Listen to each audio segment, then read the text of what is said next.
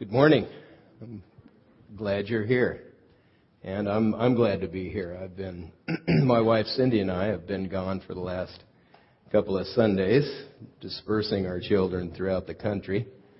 My daughter Lindsay just graduated from high school, and she's starting school at the University of Oklahoma. And so we went by way of a water park in New Braunfels, Texas, we went to Norman, Oklahoma. We went to Schlitterbahn Water Park, Slippery Road. It was a lot of fun.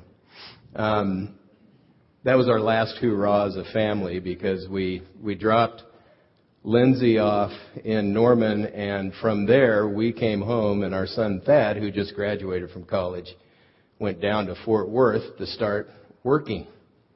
He has a job. That's incredibly exciting for his parents. And he's worked a week, and he seems to enjoy it. He's very motivated. So we're glad to be back. And it was a very good trip. Had a good time, but this is home. So it's good to be home. We're going to take a couple of weeks, this week and next, to look at what church is all about. We're going to dig in and look at some passages that show us sort of some backdrop ideas about what should be happening in church or any group of Christians. And then we're going to also look at some concrete plans for the coming year, both tonight and what we're calling a business meeting, which is really more than that. I'm going to be talking about the vision for the coming year there. And then next week we're going to show some of the concrete plans for the coming year. Our church calendar starts tomorrow. So it's sort of like we're lining up on, the starting blocks and getting ready for the year that's coming up. That starts tomorrow. We tend to think September to August.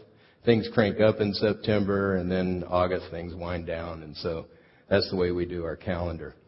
What I'd like to do is draw some connect-the-dot pictures for you. Those are the best pictures I've ever drawn. I can't. I freehand, forget it, In fact, I've been in meetings and I've tried to draw some things on the board and been laughed at because of the way it came out. I'm just not an artist, but I can connect the dots. So in this series, really what I want to do is connect the dot between the Bible and our plans for the coming year at CIV. In the Bible, real progress is spelled out. Real progress in church life is measured by a couple of things. There are some key indicators that you can pull out of Scripture. We're just going to look at two huge indicators. But, when you're growing up, there are earmarks of growth, like taking your first steps, getting out of diapers. Your parents applaud that. You go to school, going to school and beginning to learn how to handle yourself in a social environment. Learning to drive. Driving responsibly, getting a job, handling it well. These things tell you that someone's maturing, they're growing up. And as you get into Scripture, it's the same in our walk with the Lord. And as a church, we're to be aiming to help people really grow and mature. That's actually the first sign of real progress. Members who grow to maturity. Colossians 1:28, it says, "Him we proclaim, warning every man and teaching every man in all wisdom, that we may present every man mature in Christ." This is where we're headed. This is the church's goal, is to present everyone mature in Christ. So when you get involved from the first time you step into maybe a worship service or a smaller meeting at Church in the Valley to the time you move on from Church in the Valley, our goal is to help you become more and more mature in Christ. This is actually one of the things that God is going to ask me about when I stand before Him. I'm in charge of this operation. I'm the one that's given the responsibility for leading Church in the Valley. And so He's going to ask me what I did to help people grow toward maturity in Christ. Did the people who got involved grow to be more like Jesus Christ? That's what I'm going to have to answer to. So my role is to lead for this. It's to lead to help people mature. And as we teach and as we lead and as we develop a church culture, the thing we're supposed to pay attention to is that we're growing in maturity. We're to teach every man in all wisdom. Wisdom actually turns out in Scripture to be a very important thing. Intellect, not so much, really. Intellect is a good thing, I guess. It's something, we all have different amounts of it. I don't know where you land on the IQ scale or whatever, but you have a certain set of brain cells. I have a certain amount, you have a certain amount. You probably have more supercharged brain cells than I do. But the interesting thing is, what will determine your success in life, the kind of right progress that you make, is the amount of wisdom that you have. They've done a study of people with high IQs. They have matched the average person on the level of IQ in their success in life. In other words, IQ doesn't tell you a whole lot, but wisdom is the thing that really tells you whether or not a person is going to make the right kind of progress all across the board in the way they deal with authority and the way they handle relationships, the way you handle your speech, your communication patterns, the way that you relate to people, the way that you make decisions, handle your finances, respond to trouble. Wisdom is the key. So that's what this passage is saying. We're to warn every man and teach every man in all wisdom, because we're trying to help people mature. It's better if you take the responsibility to drive and you have the wisdom to drive responsibly, isn't it? So that's wisdom. That's a matter of wisdom. The ability and the actual carrying it out are two different things. So anyway, that's the first indicator of real progress, maturity. Members who are growing more mature. The second one is that more and more people are joining us in following Christ. One of the things God wants to come out of church life is He wants us to be growing more and more like Him, which turns out to be a real blessing across the board in life. And as we become more and more like Him, we don't want to just keep that to ourselves. We want to keep including people in that. Acts 2:47 says, "And the Lord added to their number daily those who were being saved." This is a description of what was happening in the very first churches. And that kept happening. People kept coming around. We were included. More and more people were included in what's going on. And since following Christ is so good, and it's so helpful, and actually it deals with our core problem in life. Our core problem is that we've been estranged from God. We've been separated from Him by our own rebellion, our own sin. We've been cut off from Him. And Jesus came to pay the price so that we could be reconnected. Our relationship with God could be repaired. It was irreparable by ourselves.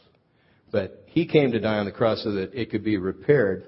And that begins to, when you come into a relationship with Christ, your relationship with Him, as you continue to walk with Him and mature in Him, it begins to work its way through every part of your life to really change you and make things better as you walk with Him. So when you find a cure for something, you share it with people. And that's what we found. We found the cure for our lives in Jesus Christ. And so we want to share that. And so here at CIV, the centerpiece of what we're doing is helping others come to know Christ as well. Sort of like at a table, you have a centerpiece and you arrange things around it. Well, that's what we do in church life. We arrange what we're doing around the centerpiece of helping others come to know Christ and walk with Him. So these are the things that we pay attention to on staff and on the advisory team, and the things that we work on in the leadership community. Now, let's take a look at how these two things happen in church life. First of all, we grow in maturity as there's a list of three things under that. There's a passage we're going to look at, Ephesians 4:11 through 16. There's a list of three things. We grow in maturity as gifted leaders prepare us, as we practice the truth, and as we do our part. So we're going to look at those things and pull them out of this passage. here in a moment. Ephesians 4:11 through 16.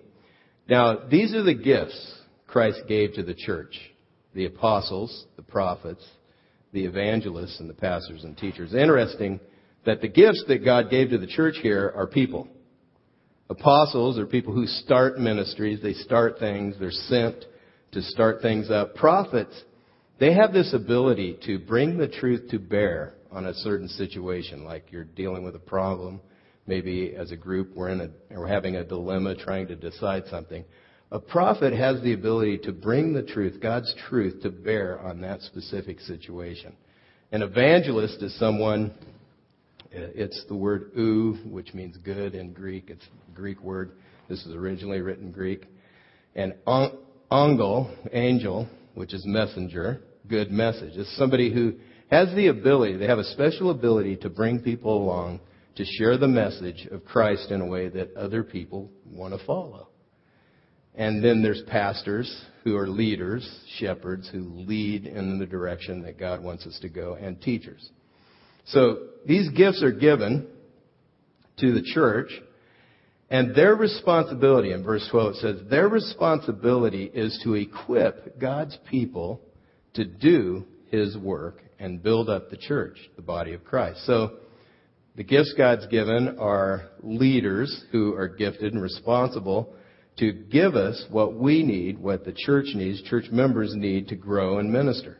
And we've been talking on staff about how our role on staff is to set the table so the members can really enjoy the ministry. So we want to handle all the details and handle all those things that we can so that you guys can enjoy the ministry as much as possible. 13 says, this will continue until we all come to such unity in our faith and knowledge of God's Son that we will be mature in the Lord. There it is again. That's the measure of progress, maturity. Measuring up to the full and complete standard of Christ. You measure physical growth with a tape measure. I don't know about you, but we put little marks on our wall at a certain point, show as our children were growing. And we measured their growth that way. Spiritual growth is measured against the life of Christ, the character and the life of Jesus Christ. So you don't gain a lot of wisdom. There's really, it's foolish to compare yourself to other people. You know, like, wow, did you see what they did? I am so much better than that. It's just, there's no wisdom in that. Because what we need to do, the wisdom comes as we get into Scripture, we understand who Jesus was and is, and we learn from Him what's important to Him, His values, His character, and we measure ourselves against that. That's why it's important to get into the Scripture. Because as we get in and we begin to understand who He is and what He does and what's important to Him, we measure ourselves against that and we adjust. We make the adjustments. We begin to change and become more like Him. So He's the measure, what we know of Him personally through His Spirit and through the Word of God. It says in 14, then, as we're growing up, as we're becoming mature, then we will no longer be immature like children. We won't be tossed and blown about by every wind of new teaching. We will not be influenced when people try to trick us, and with lies so clever they sound like the truth. Instead, we will speak the truth in love, growing in every way more and more like Christ, who is the head of His body, the church. He makes the whole body fit together perfectly, and each part does its own special work. As each part does its own special work, the whole body fits. Hold on, I got lost. It helps the other parts grow so that the whole body is healthy and growing and full of love. Based on what we just read, we grow in maturity as gifted leaders prepare us. Ephesians 4:11 through 14, I just read it. Our role as leaders is to prepare people for the works of service. And if we do, and as you get around and you begin to soak up the truth, then the goal is maturity where there's a stability, there's a strength, a stability where you're not tossed around like a person who's caught in a wave in the ocean. You're not tossed around by all the teaching and the ideas that flow through society and culture, but you're stable and strong in the Lord. That's an outcome of maturity. You know, you just don't get blown around by every thought that comes along. It's a real danger in our society. We have a tremendous onslaught of ideas and information that can destabilize our faith. We deal with more information in a day in our world, in this present day world, than people in the past had to. It reminds me of at that water park, and there's just a wall of water jetting at you to create a wave-like situation, and you're on this boogie board, and you've got to fight to stay on the wave.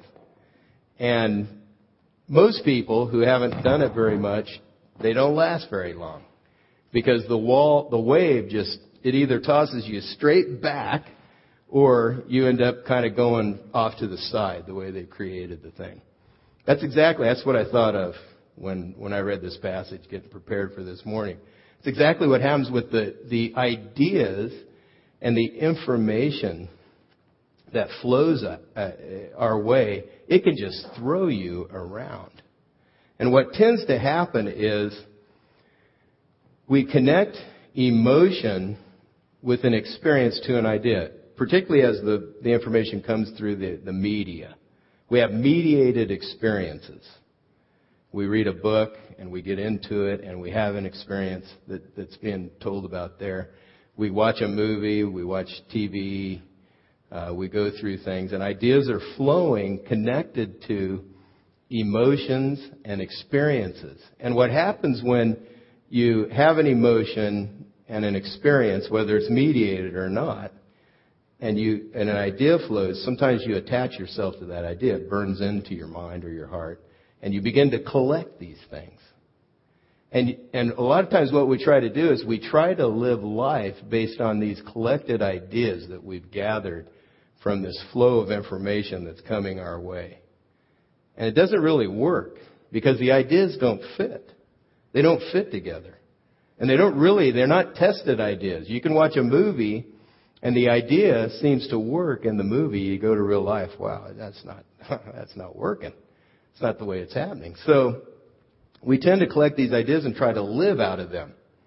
What this passage is saying is we need to develop a foundational knowledge of Jesus Christ, and we need to grow in our understanding of the truth according to the Scripture, so that as this information is flowing at us, we're not tossed straight back or skirt off to the side. So that we can handle this flow rightly, and so that we have a filter of the right kind of knowledge that allows us to deal with these things and stay strong in the faith. That's part of my role here in church life, is to give you what you need to handle that. Your part is to make yourself available to what we're doing, to make yourself strong, to allow yourself to grow and develop. So, gifted leaders prepare us. Secondly, we grow as we practice the truth in an atmosphere of love. Verse 15. This is a literal translation of the passage, literal based on the Greek. Young's literal translation. It says, and being true in love, we may increase to him in all things, who is the head, into Christ. Most of the time this verse is translated, speaking the truth in love. But this is the real idea of the Greek that it was originally written in, being true. The idea is that we soak up the truth so that it becomes a part of the way you live life, the way you live, the way you speak, the way you respond, the way you deal with the circumstances. The truth begins to eke out as you handle life. It becomes a part of you.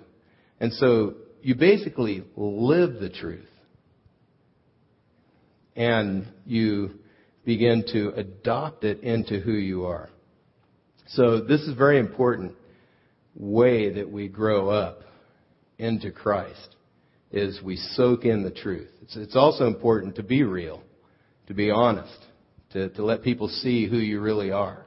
That's a part of being true in love, is just, hey, this is where I'm at. Not trying to be further ahead than you are, not trying to be a step behind where you are, but man, I'm working on this. I'm struggling on this. If you do that, then people can really help you because they know where you are. So practicing the truth in an atmosphere of love is an important aspect of growth. Then finally, we do our part to build up the body, and we grow, and then the people around us grow. Look at verse 16. The body, the whole body, being fitted and held together by what every joint supplies, according to the proper working of each individual part, causes the growth of the body for the building up of itself in love. So, when you come to Christ, it's important to get connected to a group of believers who will love you, take care of you, encourage your growth.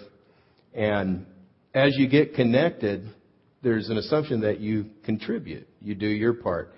As you grow to understand more what your unique contribution to the body is, then you contribute more, others grow, and you grow as well. That's the way it works. So you can see maturity doesn't just happen.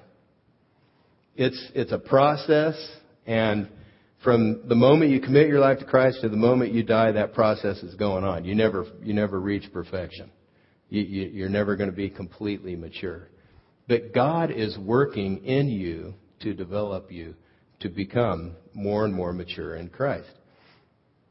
We need to make the effort as God is working in us. That's what Philippians 2 says. It's not on the screen or in your outline, but it says, "Therefore, my dear friends, as you have always obeyed, not only in my presence, but now much more in my absence, continue to work out your salvation with fear and trembling." So the idea in verse 12 is we have salvation. We're to let it work its way through every part of our life. And we have to make the effort to do that. But as we're doing that, it talks about what God has already been doing in verse 13. "For it is God who works in you to will and to act according to His good purpose." So God is working as we cooperate with Him and make the effort to grow. So based on what we've been looking at, what we need to do is find leaders and put ourselves under them to learn. Find people that we want to imitate. Hebrews 13:7 is a good guide for that. We need to find leaders. We look at the outcome of their way of life and imitate them. Find people that we can learn from. Gifted people who will teach us, help us to get strong and stable. Secondly, we need to soak in the truth, to be true ourselves, be real, be honest about where we are, and soak in the truth so that we're able to filter the ideas that we're dealing with as we walk through life. Because the ideas that you adopt and begin to live out in your life will determine to a great deal the quality of your life. We need to get connected and stay connected and do our part in the body. So those are the things that we can do to grow toward maturity. We have to keep pursuing growth. It doesn't just happen. Sometimes, when you come to Christ, when you realize, one thing for me on my way to commit my life to Christ, I remember realizing, I all of a sudden realized, I grew up in the church, but at a certain point I realized, I have blown it. I have sinned, and that separates me from God. There's a certain point where that dawned on me, and it shook me. And then as I realized, but you know what? God has paid the price for my sin in Jesus Christ. And so I can't work my way, that damage that's been done in my relationship to God, I can't pay the price myself. I can't work my way back into God's favor, but He has made a way for me to know Him. And as soon as I realized I can just put my faith in Christ, I don't have to work for it, sigh of relief. That was a great day when I made that decision. It's not a cheap salvation, but it's free in the sense that I don't have to pay anything for it. I just have to accept what God has done for me and decide to live His way. Well, we sometimes get the idea that I don't have to work for that, so I don't have to make any effort now. God should just work some kind of magic on me to change me. But the way it actually works is God is working in us. He's working through everything that's going on in our lives. And we need to choose to cooperate with Him and make the effort ourselves to grow. So those are some ways that we do that. That's a major indicator of progress. And it's hard to measure, but that's something we try to do, is grow as a church in maturity. We should also keep including more and more people in the church. And so let's look at how we grow in number. We grow in number as we invest in people and invite them to come follow Christ as well. So we talk about this. We have events sometimes that we call invest and invite events. We have one coming up. But let's look at how Matthew invested. We invest in the people God has put around us. Matthew, who was he was Levi, also known as Matthew, became known as Matthew, one of Jesus' original disciples.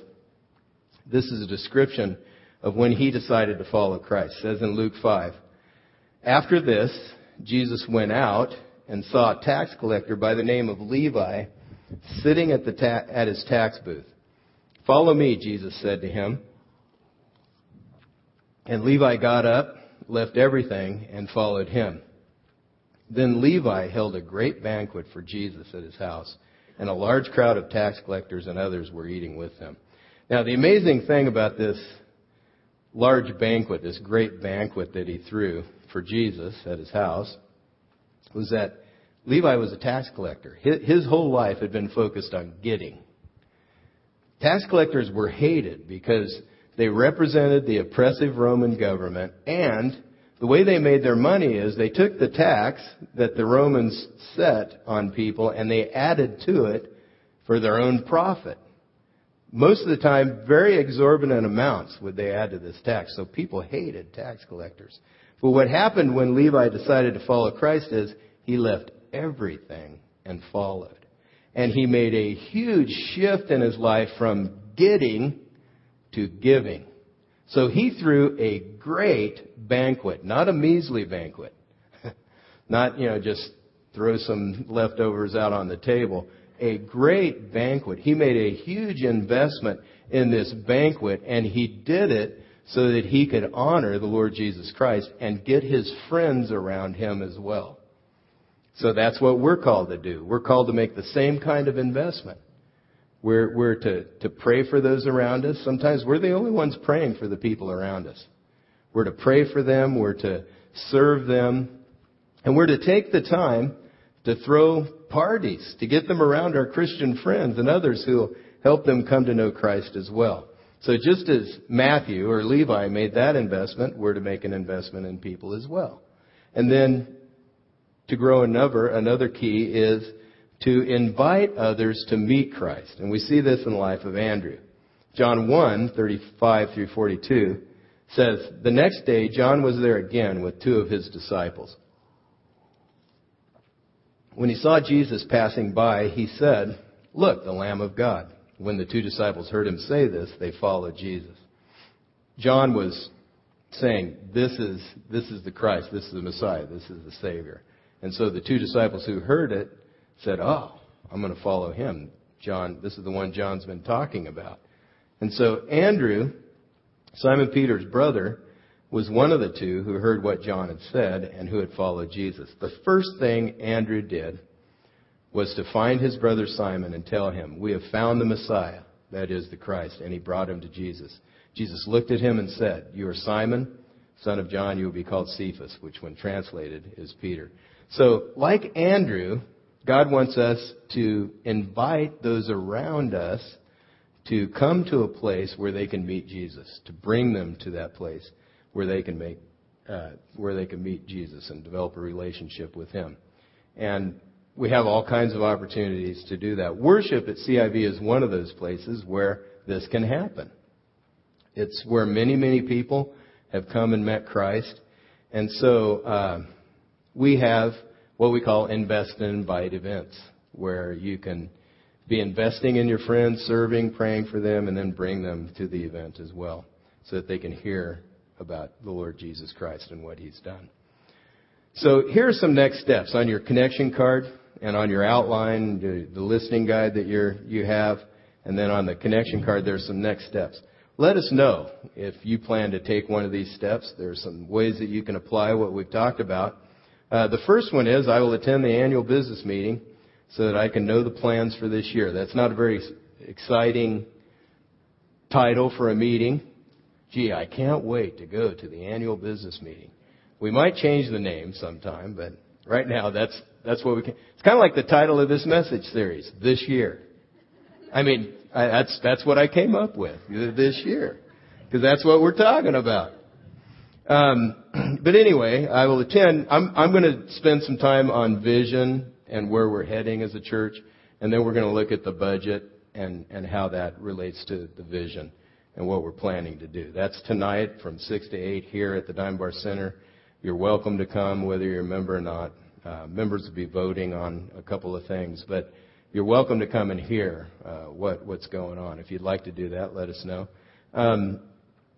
Secondly, I will take concrete steps to get prepared for ministry. Whether you've just committed your life to Christ or whether you've been walking with Him for a while, getting prepared is a lifelong process. And so taking steps to do that. As you see opportunities as they come along, maybe you want to say, God, I'm going to take some steps to get prepared. And then finally, I will invite the following friends and family to the next message series, Survivor Family. That's coming up. It's an Invest and Invite event. And if you have some people you'd like to invite, then list them there. We'd like to pray with you for them as you invite them. Let's go to the Lord in prayer. Father, we thank you for the truth in your word that really does set us free in so many ways. Thank you for the way that you're working in us to grow us to maturity. I honor you, Lord, for just the change that you make and the freedom that you give and the help that you bring through a group of believers who are serious about following you. I pray that you'd help us, God, to as a congregation, to make real progress in growing to be more like you, growing toward maturity, and also in just helping others come to know you as well. Lord, we ask for your help as we set our heart to take some steps to follow you and respond to this message. Give us the power and strength to do that, I pray. In the name of Jesus Christ. Amen.